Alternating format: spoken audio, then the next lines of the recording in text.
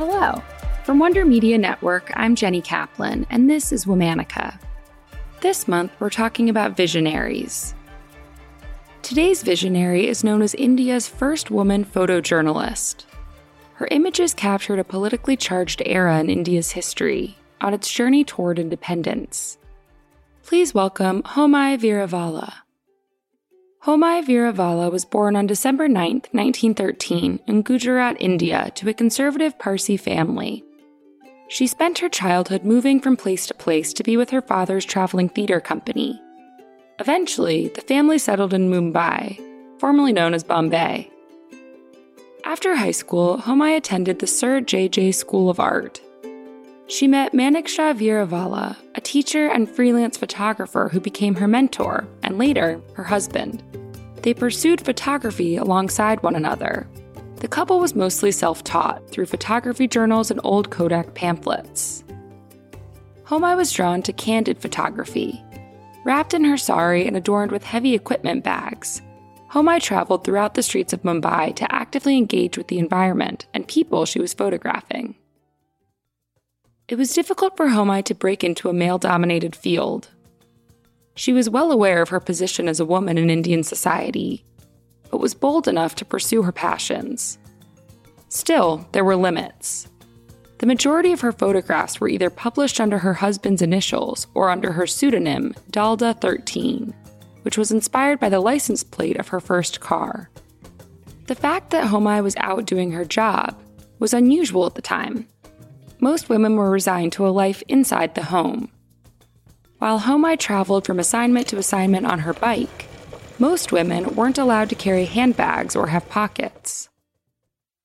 Eventually, Homai's photos of everyday Mumbai life were published in the Illustrated Weekly of India and the Bombay Chronicle.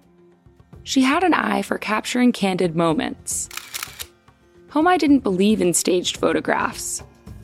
She once said, "I have never asked anyone to pose for me. I don't like it because the moment the subjects know they're being photographed, a change comes over their countenance."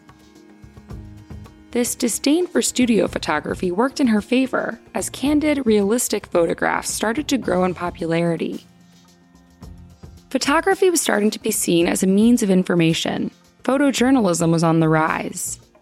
And Homai captured everything from horse-driven tram cars to the processes of cotton ginning and brick-making to city festivals. Her photographs successfully documented a small slice of space and time in Mumbai. In 1942, Homai and Manikshaw moved to Delhi to work as photographers for the British Information Service. Their photos were featured in the Illustrated Weekly of India in an effort to show Britain's attempts at progress in India, and also to encourage Indians to help in World War II. In turn, Homai was a contributor to Britain's efforts to create and disseminate information and political propaganda. This was somewhat controversial for Homai. The Parsi community that she came from was ambivalent towards politics. And as a young girl, Homai was taught that Parsi girls were not allowed to participate in politics. As her photographs gained traction, Homai gained popularity and proximity to great leaders and political figures.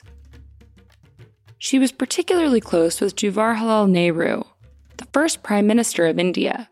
He was her favorite subject. Homai's pictures of him addressing a cheerful crowd in Delhi portray a triumphant, romantic era of India's history. Her most celebrated photos are those of state leaders and dignitaries. Homai photographed Mahatma Gandhi's funeral procession, the Dalai Lama entering India for the first time, and many state visits by Queen Elizabeth II and Presidents Dwight D. Eisenhower and John F. Kennedy. Her photos of world leaders captured a pivotal time in Indian history, while also skillfully catching the lighter, more intimate moments of her subjects.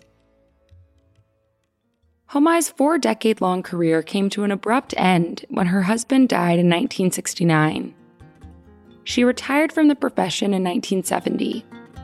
Homai attributed her retirement to a change in the field. She said the new photographers were only interested in making a few quick bucks, and she didn't want to be part of that crowd. In 2011, Homai received India's second highest civilian honor, the Padma Vibhushan.